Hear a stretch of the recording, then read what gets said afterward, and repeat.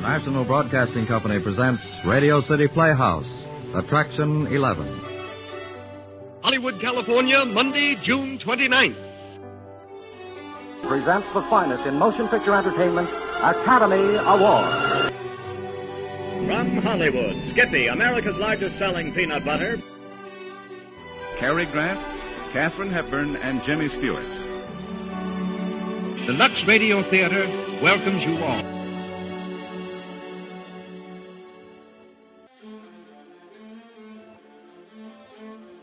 Hello everyone, and welcome to Drama and Theater, brought to you by Dwayne Old Time Radio. Before we get to today's drama, if you enjoy what I'm doing, let me ask you to subscribe to my channel. Subscribing is 100% free, and you will receive notifications on new posts.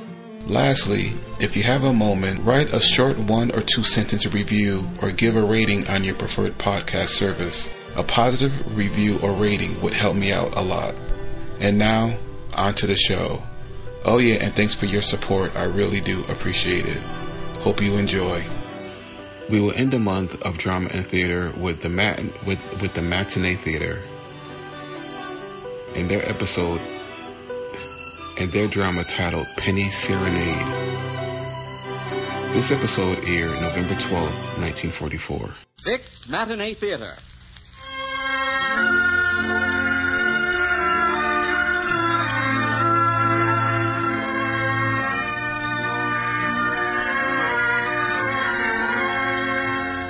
Vic's Matinee Theater, presented by the makers of Vic's Vapor Rub, brings you the unforgettable love story, Penny's Serenade, starring Victor Jory in the role of Roger Carey and featuring Betty Winkler as Julie. Now, here's a good thing to remember when you catch a cold. The best-known home remedy for relieving miseries of colds is Vic's Vapor Rub.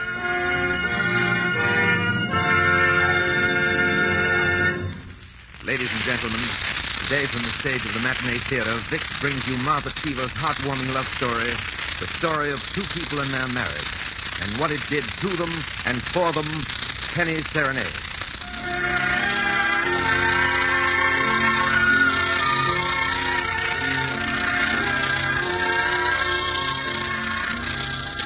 As our curtain rises, we find Julie Carey sitting on the floor in the living room of a small apartment in Westchester, New York.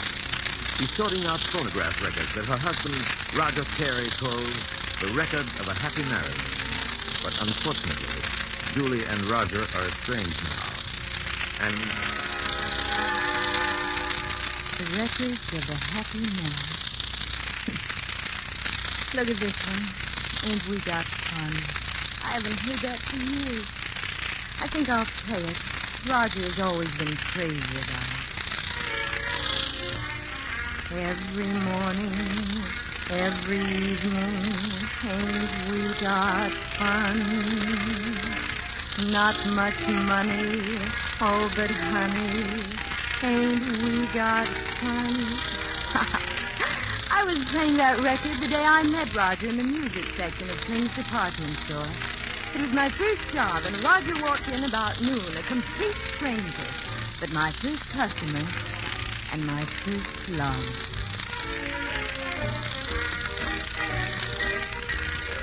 Hello, gorgeous.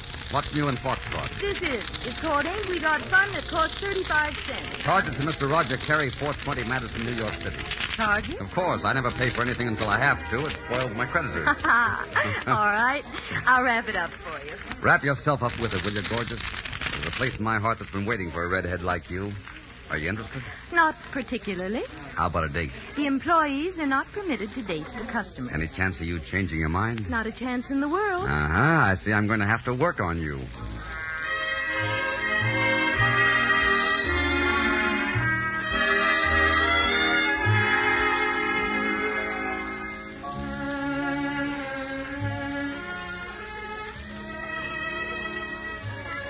Gee, redhead, you dance like something out of my dreams. You aren't so bad yourself. It's a mighty smooth record. Did I buy 3 o'clock in the morning?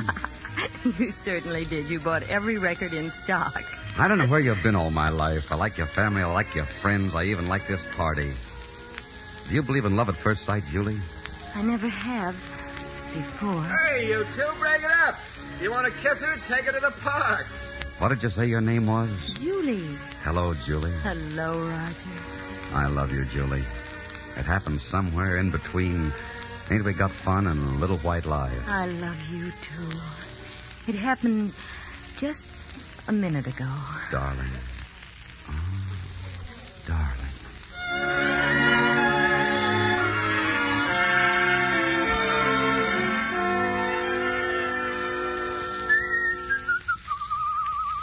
You seem mighty gay tonight, fella.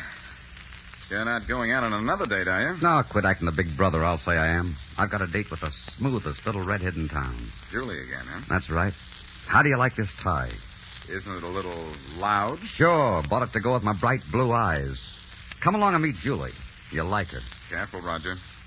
Don't get in too deep. Remember, there have been a lot of Julies. You got it all wrong, Guy. There's only been one Julie.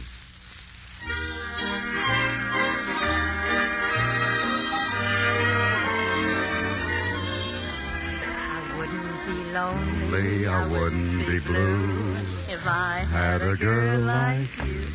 Oh. That's a beautiful song, isn't it? It was nice of you to bring me that record, Roger. Julie, there's something I want to tell you. Yes, Roger. The newspaper wants to send me to Japan for a week or two. Japan? Yeah, they just told me today. They're a little concerned about some things that are going on over there. They think might turn out to be important. It's a wonderful break. I'll have a byline and everything, Julie. Roger Carey in black type right up on the front page. Well, I'll miss you, Roger. Miss me? Miss me? You think I'm going to leave a dizzy little redhead like you on your own for 3 years? I'm going to marry you. And as soon as I get out there and get settled, I'm sending for you. Oh, Julie.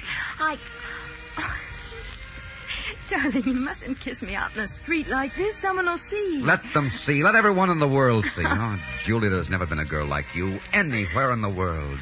You're pretty and you're cute and you're smart and you're fun. And you're the first girl I've ever known that I could stand after a few weeks. Honey, you're for me. You know, for the first time in my life, I'm actually ambitious. I want to work hard. I want to see you in a mink coat with a diamond as big as a grapefruit on your hand. I got a bad kid. You got me to the point where I think cottages and diapers on the clothesline are the most wonderful things in the world. You aren't going to say no, are you, Julie? You know I'm not. No one ever says no to you, Roger. That's because I got big blue eyes. Yes, darling, it's because you have big blue eyes.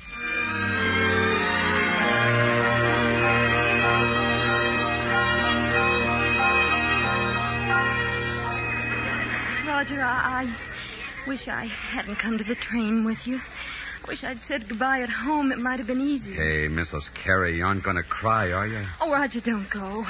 A byline isn't worth it. Stay here. Not that now. We want to be rich and successful, don't we? We want a house on the right side of town and a mink coat. We want to be together. Roger, look at the organ grinder. Well, wait until I get a quarter for the monkey. Say, isn't he something? Here you are. He's tipping his hat. Yeah. Oh, I love that song. You know the words, Roger? Little man and wife. That's if they're contented with the little things in life. And we're after the big things, Julie. The important things. We're Mr. and Mrs. Roger Carey on our way someplace. Goodbye, darling. See you in Japan. So long, redhead. Don't forget, you belong to me. I could never forget that.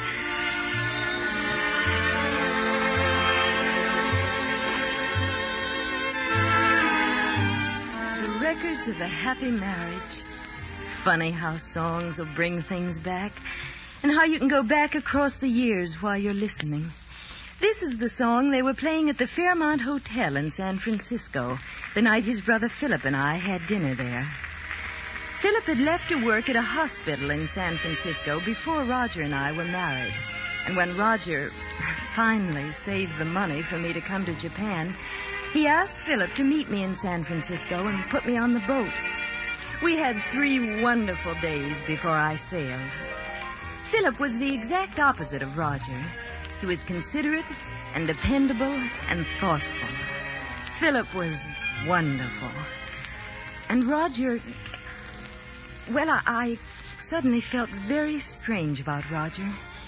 Even when I was in his arms again. Julie. Oh, Julie, you're so beautiful. Gee, kid, I've been counting the hours. I bought 3 new suits in your honor. How do you like this one? Uh-huh. Very handsome. Is it paid for? Are you kidding? Of course not. That's why I have 3 instead of 1. The tailor came to collect for 1, so I ordered 2 more. I've got an inheritance coming to me in a few weeks that'll more than pay for them anyhow. Did Phil tell you about Uncle Pete's will? Yes. Roger, have you saved any money at all? Well, no, but I will. Well, you better start immediately, darling, because in about 5 months, we're going to have a baby. A baby? Uh-huh. A baby! That's right. Oh, darling, that's wonderful. Well, sit down, won't you? Don't stand there. Would you like a cushion so I get you a glass of milk? Are you all right? I feel wonderful, Roger, and please don't fuss over me. Roger, you are happy about it. Happy? No. I'm going right out and set the world blazing from corner to corner. A father. Me. Can you tie that? Wait till I tell him down at the office. It's going to be a boy, you know, and I'm going to call him Roger. That's right. Let's have a boy. It's always best to have a boy first. Oh, Julie. I never knew I could love anyone or anything as much as I love you. Don't stop loving me. I'll give you anything in the world you want. I'll do anything you want me to do. I'll be whatever you want me to be. You do love me, don't you, kid? Of course I do. Julie.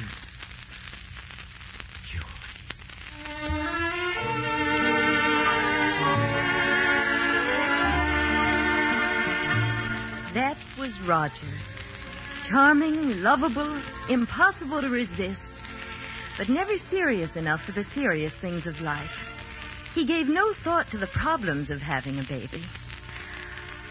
I had been in Japan only a few weeks when he came home one afternoon bursting with enthusiasm. Julie! Julie! Julie! Hey, you're looking at a man of means. Roger, you got the inheritance. That's right. The papers came this morning. Honey, we're rich. We got $5,000. You know what we're going to do with it?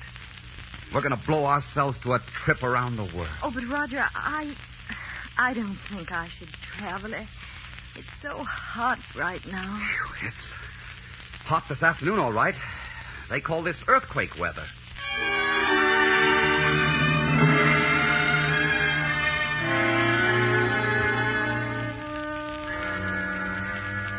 Earthquake weather.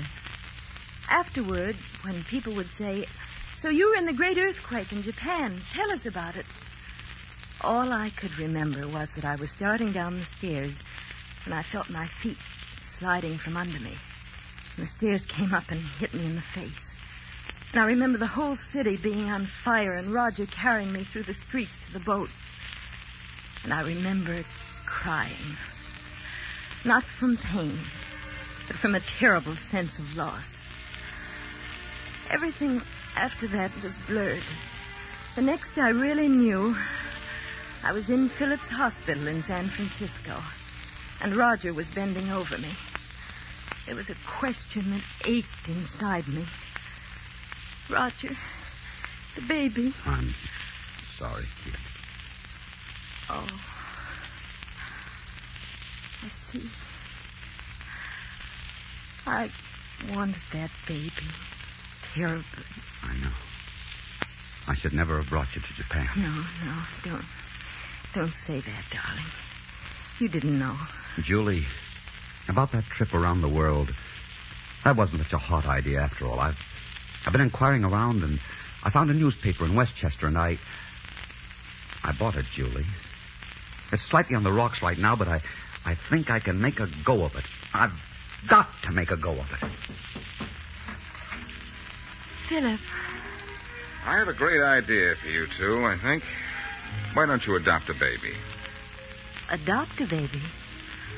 Is that the way it is, Philip? Roger? Yes, darling. That's the way it is. Well, then, Roger, as soon as we get to Westchester and get a little money ahead, we must go shopping for a baby. Mrs. Carey, I love you very much. I love you very, very much.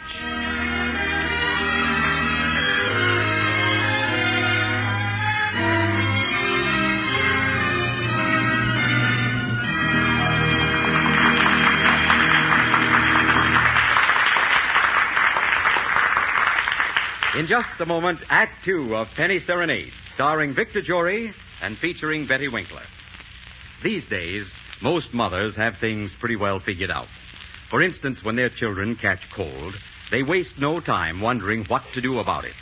They relieve distress of children's colds the modern way. At bedtime, they rub time-tested, home-proved Vicks Vapor Rub on throat, chest, and back. From their own personal experience, they know that Vapor Rub starts right to work, bringing grand relief the very moment you rub it on. It helps relieve congestion and irritation in the upper breathing passages, the coughing spasms, sore throat, and that muscular soreness or tightness. You see, Vapor Rub is so effective because it penetrates into the cold, congested upper bronchial tubes with its special, soothing medicinal vapors. And at the same time, it stimulates chest and back surfaces like a comforting, warming poultice. And thank goodness, this penetrating, stimulating action of Vapor Rub keeps on working for hours to bring gratifying relief. So when colds strike in your family, remember, only Vapor Rub gives you this special, penetrating, stimulating action. No wonder it's the best-known home remedy for relieving miseries of children's colds. Vicks Vapor Rub.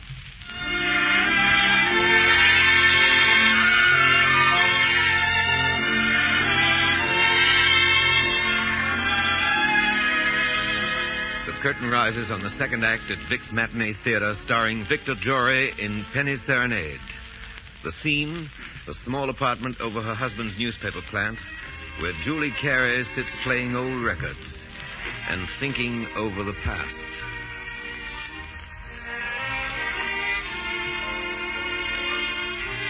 The day Roger and I went shopping for the baby was one of the most exciting days in my whole life.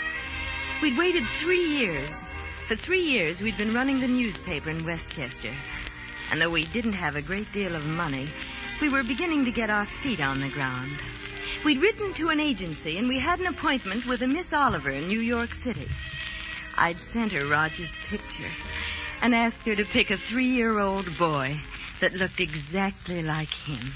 Well, how about a lovely 6-week-old baby girl? I'm afraid not. We don't want a girl, Miss Oliver. We want a boy. Don't we, Julie? Yes, we do. A 3-year-old boy. You see, that would be the age our baby would be if... I understand. Well, we don't have any little boys at that age available. As a matter of fact, there's another couple that's entitled to see this baby before you. Such an exceptional child. Would you like to look at her just for a moment? She's like no other child I've ever seen. That's why I want you to see her before the other couple. Well, it wouldn't hurt to look at her, Julie. No, it wouldn't hurt to look at her, I guess. I'll get her.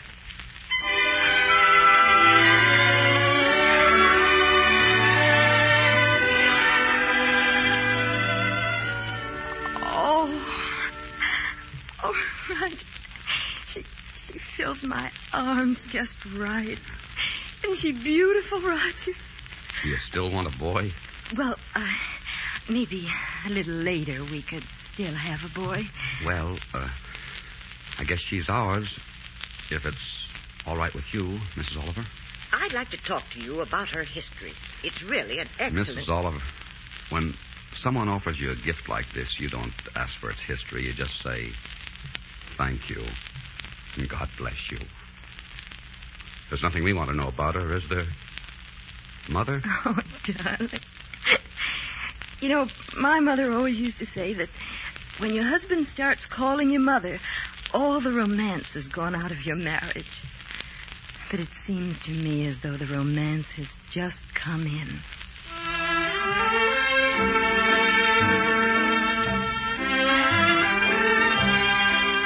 We called the baby Trina. No reason. We just liked the name.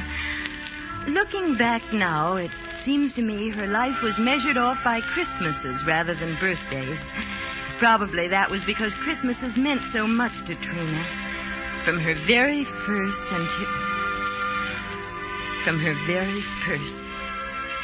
When she started to school, it took on even greater meaning. Daddy, there's going to be a Feast of Carols program. I might be choosed. You might be choosed for what, baby? The first 3 grades ought to be the angels. If I can learn this song by tomorrow, I might get to be one. Let's see it. Little town of Bethlehem. Well, let's you and I learn this song. Oh, little town of Bethlehem, how still we...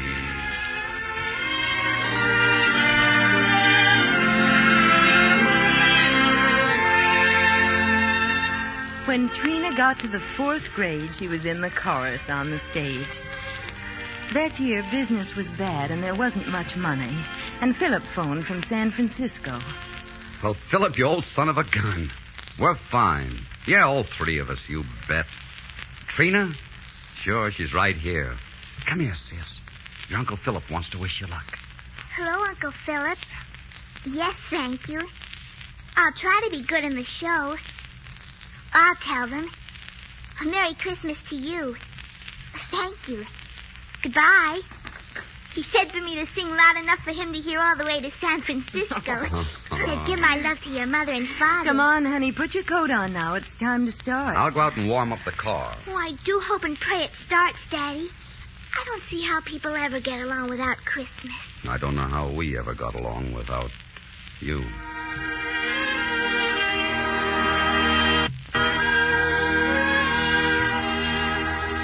And then Trina's 9th Christmas. She looked like a Christmas rose with her hair in pigtails and in a new white dress that we'd somehow managed to buy. That Christmas, Philip came. And Trina, we said that nothing would ever take her away from us. We forgot about death. She caught a cold.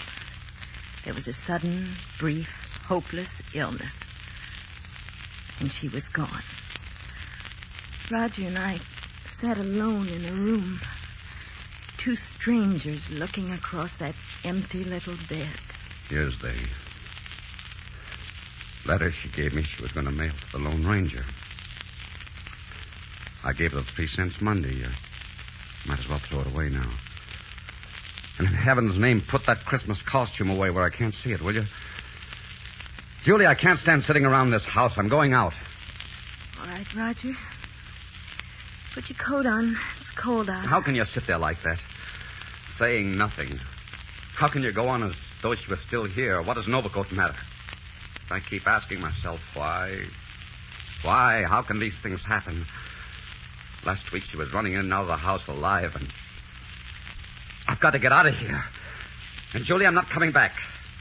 I don't ever want to see this place again. I don't ever want to see you again, and I don't ever want to see anything that reminds me of... you don't mean that. You don't care anything for me. I knew that years ago. You were always in love with Philip. You think I didn't know that?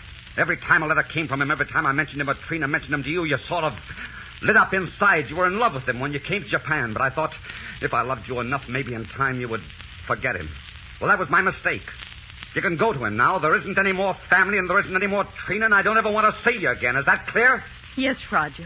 That's very clear. Maybe you're right. Maybe we never have had anything together.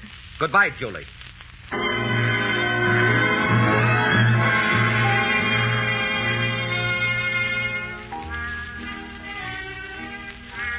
records of a happy marriage. Oh, Roger. Roger, why didn't I answer you? Why didn't I answer you when you needed an answer so desperately? Now it's too late. Now there's nothing to do but file the records away. Under finished business. Finished. One marriage. Anybody home? Roger. What are you doing listening to that old piece? Well, I was just going through the records. I thought you'd be gone to Philip by now. I just wanted to have a last look around the old place. Roger, I'm not in love with Philip. You thought you were in love with him? No, I don't think I even really thought I was. You know, darling, I think there must be a Philip in every woman's life. Someone she thinks about when the going's a little hard and she's feeling sorry for herself. And sit down, Roger, and take off those shoes. You went out without your rubbers again. What's in that package? It's a record. I thought it belonged in the collection. Let me see it. I don't want to walk without you, baby. Oh, Roger. Julie, I don't know why I spoke to you like that, except that I was nearly crazy with grief. And I felt that you loved Philip. And to lose you both was more than I could take. And Trina, Julie. Trina had never been sick in her life. You know, the day before she got sick, she wanted a quarter, and I didn't give it to her.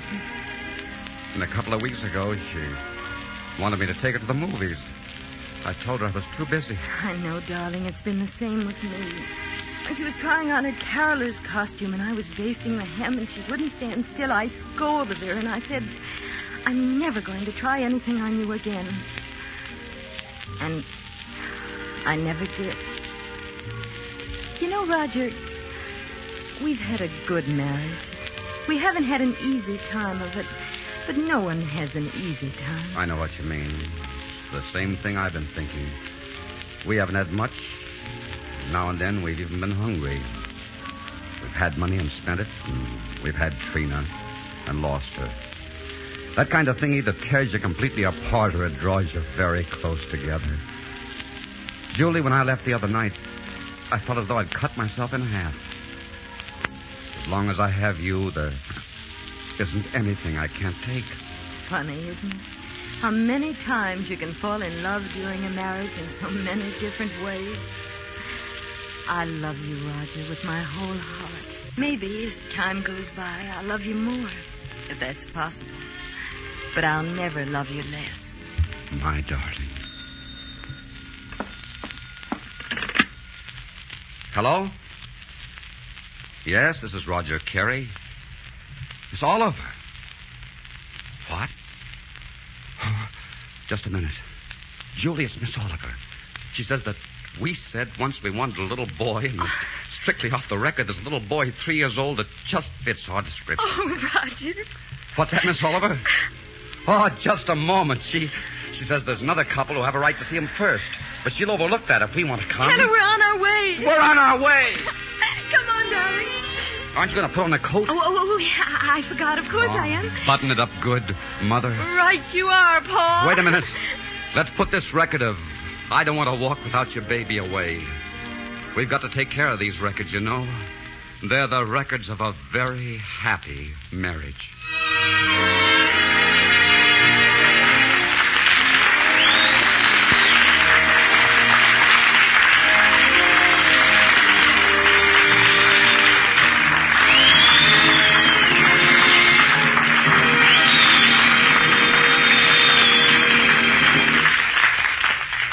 In just a moment, a word or two from Victor Jory. You know, many folks have learned from personal experience that when you have a cold, it's no time to take needless chances with untried remedies. So if you're dragging around with a cold today, don't experiment. Remember, the best-known home remedy you can use for relieving miseries of colds is Vicks Vapor Rub. Just rub Vicks Vapor Rub on your throat, chest, and back. And right away, it starts to work, bringing you grand relief from distress of colds. Vapor Rub's comforting action invites restful sleep and keeps on working for hours to bring you such welcome comfort. And often, by morning, most of the misery of the cold is gone. So if you have a cold, benefit by the personal experience of so many millions of thankful families. Rub on Vapor Rub tonight. Follow this modern way so widely used these days to relieve miseries of colds. Vicks Vapor Rub. This is Victor Jory, and I want to thank Betty Winkler personally for a grand performance. It is our desire to bring you the best in books, plays, motion pictures, and we at all times would like to comply with your requests. What is your choice? What would you like to hear? Write me in care of Vic's Matinee Theater, Columbia Broadcasting, 22, New York. In answer to your many requests, next week's play will be one of the great romantic stories of all time. The story of the gay masquerader who rescued the persecuted from the very shadow of the guillotine during the days of the French Revolution. The Scarlet Pimpernel.